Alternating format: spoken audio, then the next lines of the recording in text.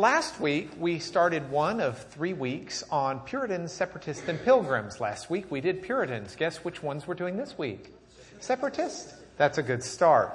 Let's do it. Last week, we looked at Puritans. This week, let's look at Separatists. To do this, we need to go back to Europe. That's where we are. This is... Can we bring down the house or the lights just a little bit, please, Mike, so that the screen's a little clearer? And by the way, if I'm not mistaken, Stephen Trammell's teaching for me next week. Is that right, Stephen? Now he's locked in, okay? Woo! That's a lawyer contract, man. We got it right here. That's enforceable, okay? And I want to say thank you to you ahead of time. It allows our family to go on vacation. Okay, this is Europe. It's a NASA satellite view, so we should say thank you to them. Actually, to y'all. It's our tax money that did it. Basically, indirectly, we took that picture. This is the area that we want to focus on. That's England, by and large. Great Britain, I guess we could call it. That's a zoom. Actually, it's a different picture, but it's that square area, if you will. Now, to orient you for England, there's London up there. Everybody oriented? Today, we want to talk about 4 little towns that are all in a little area together up in what's considered the Midlands of England. This is the eastern portion of the Midlands of England. These towns are Scrooby, home of Scrooby-Dooby-Doo.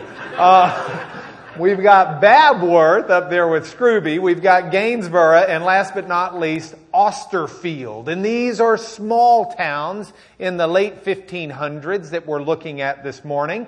We're going to start with a little village church in a town called Babworth. This church had been established in the 1200s. It's pretty old. It's older than like Champion Forest Baptist. This church had been established in the 1200s. It is established as part of what we would consider the Catholic tradition, because that's the only church really around then. But when the Henry VIII takes the Church of England and declares it sovereign under his crown, as opposed to the Roman bishop or pope, at that point it becomes an Anglican or an English church. Okay? Now, the Puritans, and we've talked about this historically, the Puritans are doing their thing in the 1500s, and there's uprising within England, this question of, are we going in the Catholic tradition, are we going in the Protestant tradition, which was Calvinism for them right at that point in time, or is there going to be this middle ground that Queen Elizabeth is enforcing? The church goes in the middle ground. However, a lot of the preachers had either a leaning toward the Catholic faith or a leaning toward the Protestant faith, or the Puritan faith is what it was called at that point in England. They were seeking a purer religion. That's what they would call themselves. Protestant originally was a derogative term. It was a label. There are a bunch of protesters. They're protesting God. They're protesting the church. They're Protestants. Protestant was not a friendly label originally. The people who were Protestants much preferred a label, for example, in English, of Puritans, because they were after something that was more pure. So, into this church comes a preacher by the name of Richard Clifton. Richard Clifton starts preaching there in 1586. He's called as the rector or the parson over the church. Now, as God would have it, Richard Clifton was a Puritan. He had Protestant leanings. He was very much in the vein, not of the Catholic tradition, but a Protestant tradition. What did that mean practically? What would it mean to the congregation? Well, it meant the following. Instead of a Catholic, very formal, structured church service with very little preaching at the time, there was an Anglican service that was an Anglican prayer book that put the general service into English, less formal than the Catholic service, but still having a lot of Catholic accoutrements, aspects. Okay? And so, for example, kneeling when you take communion, doing the cross, sign of the cross when you're baptizing, These are some Catholic, wearing the garb, the robes. That was a really hang-up issue for a lot of the Puritans and the Protestants. But Richard Clifton comes in, and he doesn't really care as much for the Catholic stuff. In fact, doesn't care at all. He's very strongly puritanical. And so he starts teaching and preaching, and it's a lot more preaching-oriented. You know, the wonderful sermon like we heard this morning doesn't get done back then in an Anglican church. Bible study wasn't as intense in the Anglican church. But for Richard Clifton, that was an ideal service. But for the fact that we had instrumental music, he would have loved being in our service this morning. Okay? Now, we continue. Richard Clifton starts at this church in 1586. Let me tell you a little bit about him as a preacher. He was a very powerful preacher who held Puritan beliefs. He was so powerful that there was a little kid by the name of William Bradford, who had been orphaned, lived 9 miles away. Do you know what he'd do every Sunday? A 12-year-old kid on his own, to the scorn and derision of his uncles that he lived with and everybody else, would walk 9 miles to church to hear this guy preach and turn around and walk home. Okay, I've put 3 kids past that 12-year-old age so far. And I got to tell you, sometimes it's hard to get them to walk down the stairs to get in the car. Okay? And they love God. Don't get me wrong. And lest I judge my children too harshly, there have been a few days in my life where it's been very difficult to roll out of bed and to go worship the Lord. I'll confess that to you right now. We're looking at going on a family vacation. Do you know how easy it is when you go on vacation on the Lord's Day? You say, vacation. I mean, do you want God to take a vacation from you? No. But for some reason, we feel comfortable taking a vacation from Him and from worship. It convicted me to restudy about a 12-year-old kid who will walk 9 miles. It also convicted me. I'm so thankful we have some wonderful preachers, starting with David Fleming, including Stephen Trammell, including Scott Reiling, and so many others who have graced our pulpit here that make it worth getting up and coming to hear. Stephen will also be preaching for David while David's in Indonesia for 2 weeks. So he's here one Sunday and then in the pulpit the next 2. So we get that triple blessing, and you can be praying for his prep because that's on top of all the rest of his job duties. Clifton's a powerful preacher. He holds Puritan beliefs. And because he holds Puritan beliefs, they don't mesh well with the power structure of the Anglican Church. So do you know what happens? After 19 years in the pulpit, after 19 years of baptizing families, of being there and doing funerals for families in a small community, what happens? Bam! He gets fired. Or in the sense of the sermon this morning, ping! And he ducks and goes the other way. Okay? He gets fired. If you're listening to this on the internet and you want to know what that is, you have to go to the cfbc.org website and check out the sermon this morning. It'll be worth your time. After 19 years of preaching, he gets fired. What's he to do? Well, there were a group of Puritans in these 4 little towns I've been talking to you about that were secretly meeting in homes. They were meeting in home churches. In fact, some of them were not doing that well at going to real church. One of them in particular had been written up. Remember, you get fined if you don't show up for church in England at a proper British church. So, in nearby Scrooby is the home of William and Mary Brewster. The Brewsters are the manor lords. They have the manor house for that area, which we have part of a picture of, but this is a 1900 picture of the Scrooby village, with the idea that it hasn't changed much between the 1600 time period we're looking at and 300 years later. So this is what we're talking about, a small little British village. There is a manor house that presides over the area. The manor house itself has been torn down except for one wing, and that wing is still here.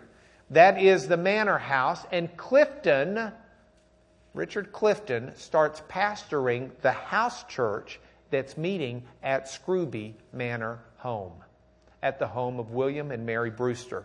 I would love to meet the Brewsters. I wish, is that my picture that's fuzzy? I guess maybe it is. I would love to meet the Brewsters because they're very wonderful people by all historical accounts. Here they are. They're sort of bigwigs, but out of conviction for Scripture, they start a house church that the authorities should not know anything about because it's a criminal activity. And within that house church, a preacher gets fired up the road. They recognized his strong preaching. They bring him into their house church. What they really do is say, why don't Mr. Clifton, Pastor Clifton, you and your wife and your kids come live with us? Because you see, when he got fired, he didn't just lose his job, he lost his house. Okay, the parsonage was gone.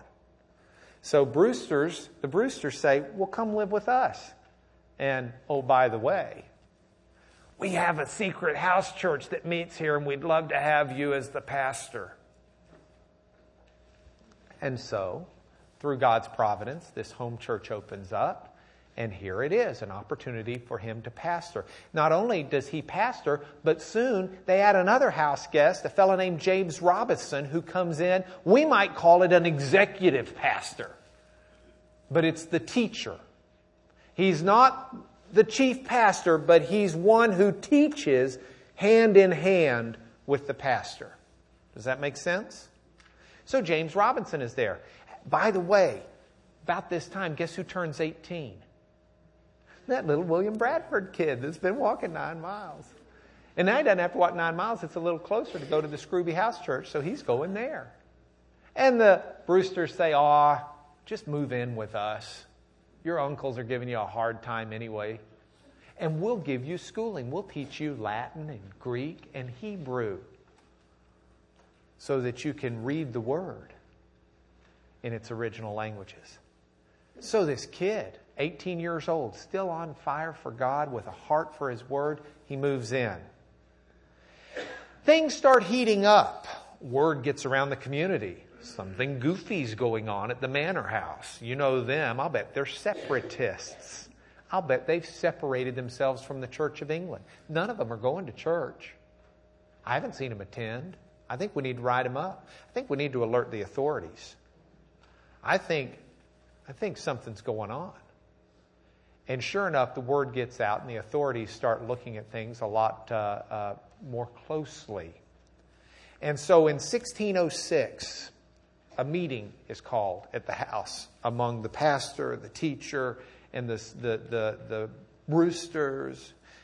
William Bradford, they let the 18-year-old, I guess at this point he's a little older than that, kid show up. And they have a meeting and they discuss what should we do. And they said, let's join together. Let's make a pact right now, an agreement.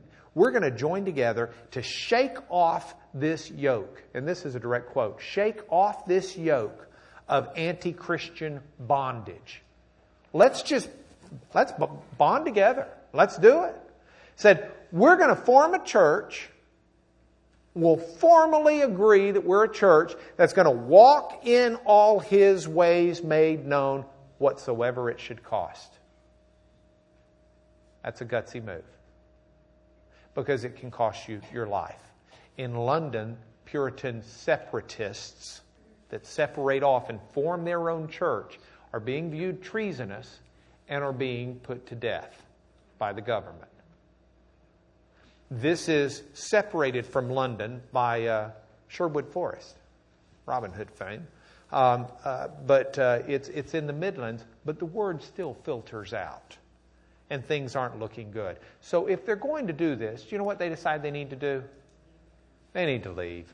They need to go find a better place to live. So they decide that as different ones are being arrested and the word's getting out and the problems are reaching a pinnacle, that they need to move. And if they are, we'll go back to our picture, they're right here in the Midlands, the Eastern Midlands. They're going to go from there over to Holland, Amsterdam, the Netherlands, where there's religious freedom, where even Jacobius Arminius that we studied years ago is even able to argue against Calvinism. And there's a certain degree of religious freedom there. And some other Brits had already moved there, so there were a few English-speaking churches already starting in Amsterdam. Now, the problem is, how do you move from here to there? Think about it. You cannot call up U-Haul and get one. I mean, if you wanted to move to Holland, it'd be tough today, wouldn't it? How about trying to do it with no one recognizing it? Because it's illegal for you to leave the country without the king's permission. So you go to immigrate. King, I'd like to move to Holland. Why? Well, we've started this church, and basically we're traitors. No, you don't get to go. Instead, we'll lock you up. And we'll confiscate everything you have. So what do? Well, they start quietly. I mean, they got to sell everything. You can't take your sheep and goats with you. You're going to have enough trouble slipping off in the dead of night without, Where are you going? Oh, nowhere. And think about it. What are they going to do? So they have the Hidden Church Neighborhood Yard Sale. They basically start selling off everything they can. But they can't just say, here's our church yard sale. This is a hidden church. We don't want to tell you, right? They sell everything and they head over to St. Botolph's Stone, where they're going to catch a boat. They've hired this guy to take them over there. They've paid him, or said they would pay him. And this boat skipper's agreed to do it, even though it's illegal. St. Botolph's Stone. That's a port town real close by. Y'all recognize it? St. Botolph was this fella who started a church there. That's the Stone in like the 600s, 700s, 800s, something in that range. Oh, by this point, they don't call it St. Botolph's Stone. Isn't that a bit long for a town name? You could shorten it to Botolph Stone, I guess, take out the saint. But Botolph Stone, even that gets kind of old. So they've just turned it into Bowstone, Boston. So they sell everything and head to Boston. But this is Boston, England. It is what later people would name Boston, New England after. You've got Boston, Old England and Boston, New England. All right, but St. Botolph Stone. So they go there. This is 1607 at this point, but they have problems escaping. See, they're all hiding in the marshlands right there. They're waiting for the boat to appear. The boat comes around the corner, the ship that's going to take them to the Netherlands. They get on the ship. They get ferried out there in little boats. Okay? Their heart is right. They pay the captain the money, and it turns out to be a sting operation. Captain takes the money, and as soon as he's got it, he blows the whistle, all the authorities show up, everybody's arrested. Captain keeps the money. Boy, it's hard to serve God, isn't it? Ding! And their little duck goes the other way. That sermon's going to stick with me for a while. That's what happens to them. That's what God had in store for them there. And the reaction, in the words of one of the people, their desires were set on the ways of God and to enjoy His rules or ordinances. But they rested on His providence and knew whom they had believed. They rested on His providence. They rested. Bless you. This is exactly, which by the way is from St. Gregory in the 600s after sneezing, if you want to go back and hear that church history class. As a way to avoid the bubonic plague, he thought. Okay. I should not digress. I got up at 2:30 this morning, so I'm ADD enough to change the subject on myself repeatedly.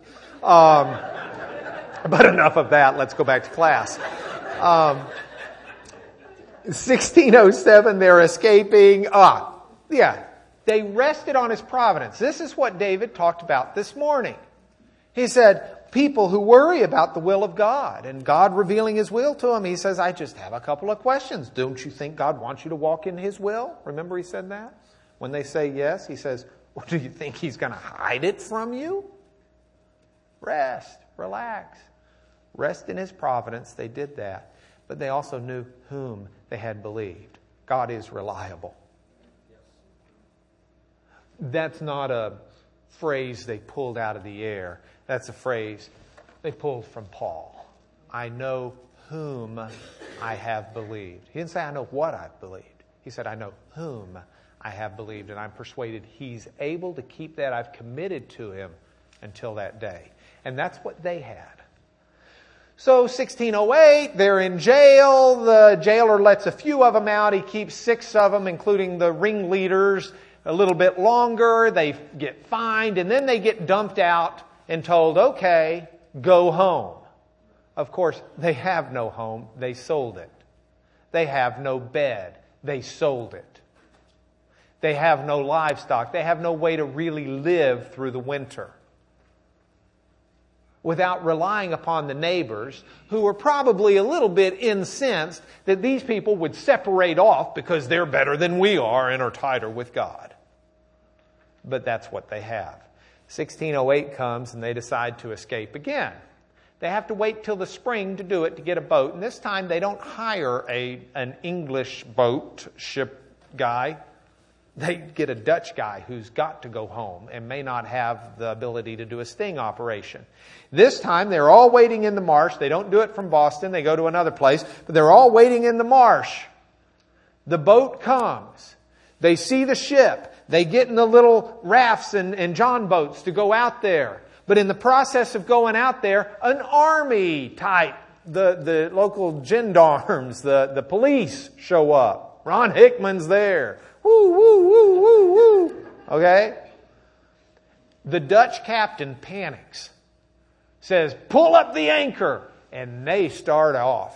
Of course, they only have about half the people. Most of the women and children have been left behind at this point in the marsh. The Dutch captain pulls the ship out. They head for Holland. But now here's where we are. They are going to go from here to here, Amsterdam. Bad storm. I mean, some people swim the English Channel there, okay? Bad storm. 14 days later, bam, they land in Norway. But eventually, through the grace of God, everybody gets out. In fact, the others that got arrested are the women and the children, and the authorities are just fed up with them at this point and say, just get out. And so, much like Pharaoh finally let the Israelites go, they get to leave. They didn't get to plunder the Egyptians, but they did get to leave. And they all meet up in Amsterdam. And these Scrooby separatists spend from 1608 to 1620 in Amsterdam. And you want to know tight? They were tight, but they got even tighter because they're living in a foreign country. They don't really speak Dutch. They're the few English speakers there. And there's just so much. They were bound together not just by their faith, but they were bound together by their society and their culture. They were very tight-knit. They ate their meals together. They were one of only 3 English-speaking churches in Amsterdam. We actually have some writings from their pastor, actually their teacher, Robinson. The pastor, Clifton, he dies during this time period. And Robinson, the teacher, becomes the new pastor, senior pastor. Robinson writes down and tells us about their worship services and what they were like. Here's what it would be. Starts out with either the pastor or the teacher leading a prayer. Then after that, they'd have Bible readings, and it would be several chapters of the Bible, and depending upon how much time they felt they had, whoever was reading it would pause while reading to explain some things. Okay?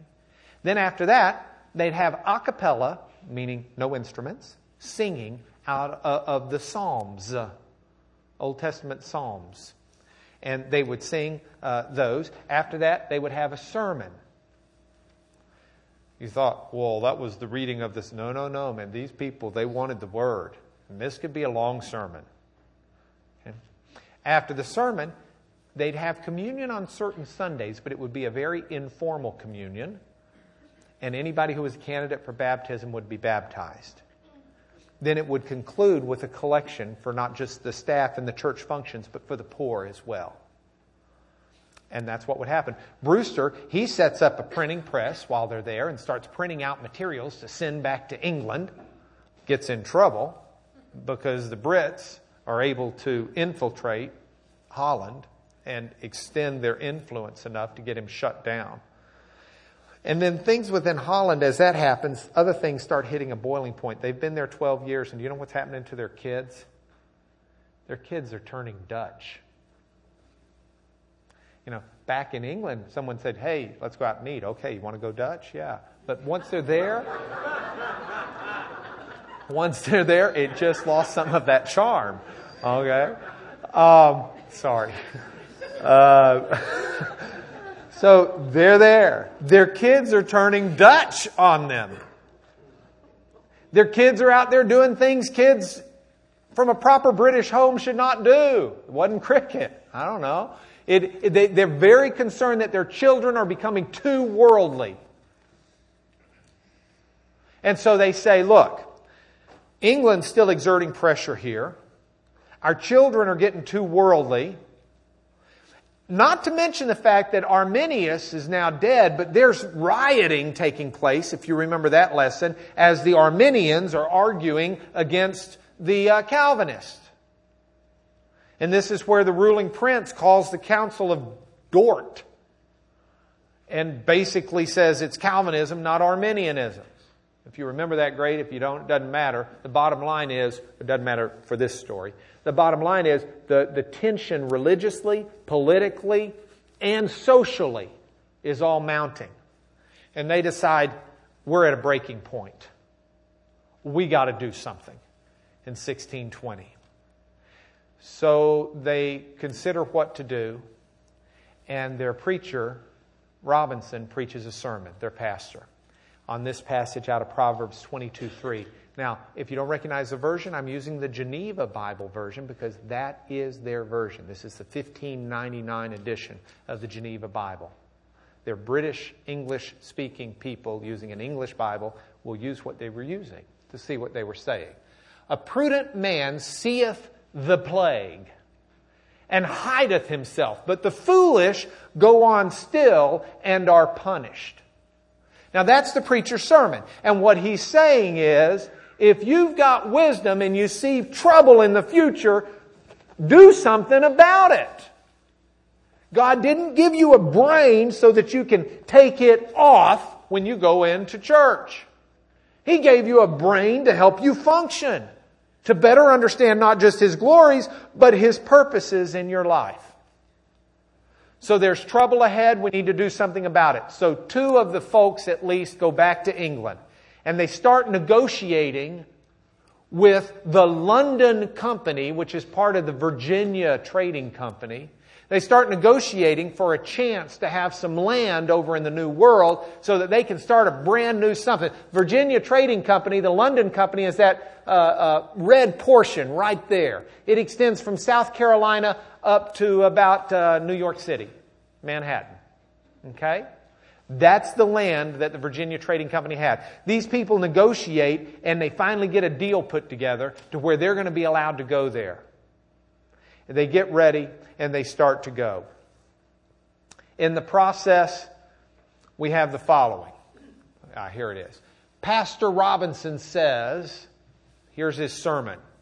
1 Samuel 23, 3 and 4. David's men said unto David, look, we be afraid here in Judah. How much more if we come to Keilah against the host of ye Philistines? Let me put this into common parlance for us. This is 21st century Houston speak. Okay, look. We're scared right now here in Judah where we're related to everybody. Can you imagine how bad it would be if we went over to Keilah where the Philistines are?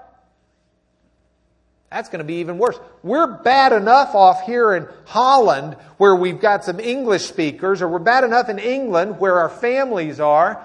Can you imagine if we go to this brand new world where we've already heard all the horror stories? They have Native Americans.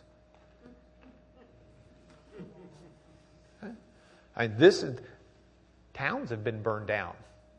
Villages have been destroyed. Women and children have been murdered in cold blood. So the pastor reads this passage, but he reads the fourth verse of the passage, where the Lord answers David after David asked the Lord for counsel again. And the Lord said, "Arise, go down to Keilah. I'll deliver the Philistines into your hand." And they took that as a word from the Lord, from their beloved pastor. These people are living, eating, breathing together, separated out from everyone else. That's what their pastor told them was a word from the Lord. And so they decide to go. They're going to go. They get the deal worked out with the London Company. They're allowed to settle anywhere between Virginia and Manhattan. And they head over. They want to land in Virginia. They've heard there's the colony there, Roanoke area, and they think that may help them. They buy a boat called the Speedwell. By the way, the first wave to leave is 55 out of a congregation of 300. Congregation about this size. 55 are going to go. Some entire families, some husband goes, leaves wife and kids behind for the hard part. Sometimes wife and husband go, leave kids behind because they don't want the kids to die. I mean, they're not like necessarily, they don't contact their Century 21 agent. You know, it's not, "Hey, Pat Hooker, can you find me a new house? I'm going to be on the East Coast. I'd like something a little too, not too roomy, but nice enough to have house church and preferably indoor bathrooms." It doesn't work that way. There aren't houses to be walked into. There aren't towns to be walked into. It's an unknown land that they're going to. So, 55 agree to leave. Pastor Robinson's going to stay behind and come with a later wave, he hopes. Truth be told, he dies and is not able to. There are subsequent waves that come. But Elder Brewster, remember William and Mary Brewster who had the manor house? He's the elder at this point. He's the leader who's going to take them over. William Bradford, the kid that would walk, the kid who loved the Lord and his word from age 12 on, he's going. These are the folks that are going. They buy a boat. They buy a boat called the Speedwell. If I'm crossing the Atlantic, I'd like that boat. Give me the Speedwell. I don't want the snail. No? I want the Speedwell. They buy the Speedwell and they arrange to rent a second boat because you don't cross the Atlantic in just one boat. Think about it. Even Columbus knew better than that. Nina Pinta and the Santa Maria. Do you know why you don't cross in one boat? Storms and problems. And the Coast Guard can't make emergency help. You may need to take one boat to fix one boat. You may need to take one boat to handle everybody if a boat crashes. One boat doesn't go, so they buy the Speedwell. It's a smaller boat, but they figure they can use it to fish offshore. And then they rent another boat called, I'll tell you in a minute. They have a tearful farewell. They all come together. Here was the passage that the pastor used for their farewell. Everything they did, they found Scripture. Everything they did, they lived in Scripture. Ezra 8:21. "And there by the river, by Ahava, I proclaimed a fast, that we might humble ourselves before our God and seek of Him a right way for us and for our children and for all our substance." That's what they were doing. They had a day of fasting. They humbled themselves before God and they sought God and said, "God, we want a place. We want a place where we can serve you. We want a place for our children. We want a place for our offspring, for our substance. A place that's a right place, a right way for us." And you know the kid who's now a 20-something guy, William Bradford? He found a Scripture for him too. He said, "Here's my Scripture for us. It's found in the book of Hebrews. Young William Bradford finds Hebrews 11:13 through 14. All these died in faith and received not the promises, but saw them afar off. These were all the champions of faith that were in Hebrews. They saw it afar off and believed them and received them thankfully and confessed that they were strangers and pilgrims on the earth. He said, they that say such things declare plainly they seek a country. He said, that's what we are. We're pilgrims. The name stuck. We've been talking about the Pilgrims. You see, they went back to England and they got, not London, but in Southampton, they got their rental boat. It was called the Mayflower. And the Mayflower and the Speedwell set out for Virginia. They had a lot of problems. They had a letter from their pastor that they read. He sealed it up, said, take this, read this before you go. As you're about to embark from England, pastor's letter said, and the Lord in whom you trust, in whom you serve, guide you with His hand, protect you with His wing, and show you His salvation, and bring us together in this place, if such be His will. And it was for some, but it wasn't for the pastor. He passed away. Well, they had 2 false starts, and ultimately were not able to take the Speedwell. The Speedwell left behind, they still made the journey, though now, by the time they're able to make it in the Mayflower, it's late in the season. It's not really safe to be going. It takes them 66 days to go 3,500 miles. I checked it. They were averaging 2 miles an hour, for those of you who are fastidious about these things. They land. They didn't make Virginia. They made, Plymouth Rock. They got a little off. They landed Plymouth Rock, though, and while it wasn't where they planned on going, it sure seems to be where God planned for them to go. Because when they landed, they found this whole area cleared. And while Native Americans were supposed to be everywhere, for some reason they didn't see any for over a month. They were able to set up in a cleared area. There was fresh water. It just looked like it was waiting for someone to come. Oh, eventually, as they're out and about, they come across a few Native Americans here and there, but their landing is one that's safe. They don't land to a volley of arrows. They land, they're able to start. And they set up a community, and the first thing they do is build a common house for worship. And they try to figure out how to live through the winter. And they're all meeting together. At this point, they've found some Native Americans that don't seem too friendly. And there's been some conflict. Though fortunately, they're fairly far off. They're not just around the tree. Okay? So they're sitting around and they're having a conversation, trying to figure out how to get their troops together of what they need to do, when just out in the middle of their village that they've just built walks Chief Somerset, a Native American, who just walks up to him and in English says, "Greetings, Englishmen, do you have any beer?" I did not make this up. He had learned some broken English from some trappers. And he had learned a love for beer. And so Chief Somerset sees this community being set up there. He hears them. He knows their English. He just saunters right in. They're stunned. They didn't have lookouts. All of a sudden they turn around and here's this Native American. The women, the children, they'd never even seen him before. He says, "Hello, Englishman. Got any beer?" Wasn't just him. There was another Native American they met shortly thereafter named Squanto, who came, and Squanto had been kidnapped as a kid and actually taken over to England and had escaped and come back, but he spoke really good English and he knew all the ways of the Native Americans. And Squanto it was who explained to them that there had been this warlike tribe that had inhabited that very area of Plymouth Rock or Cape Cod.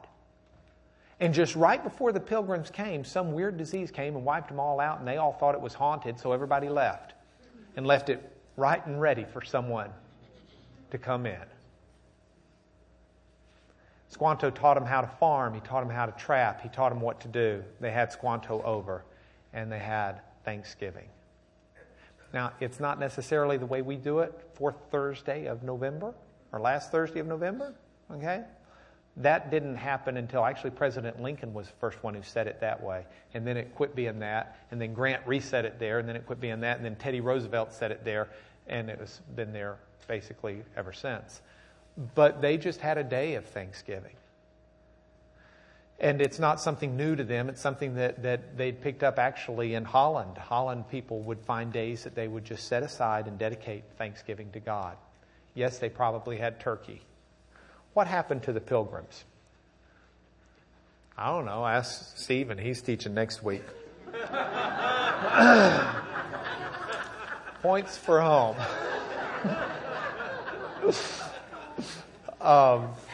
Stephen and I have not plotted out next week yet, so don't hold him to that. He may say, I don't want to do that, but I think it'd be a really good lesson. The Puritan tradition, out of the Puritan tradition in America will come the Great Awakening. But I think it might be really important for us to look at how the Puritans lived, and compare it to how we live. What was right and wrong for them compared to what's right and wrong for us? It's some interesting differences and some great similarities. And then we'll move on from there. But don't hold them to that.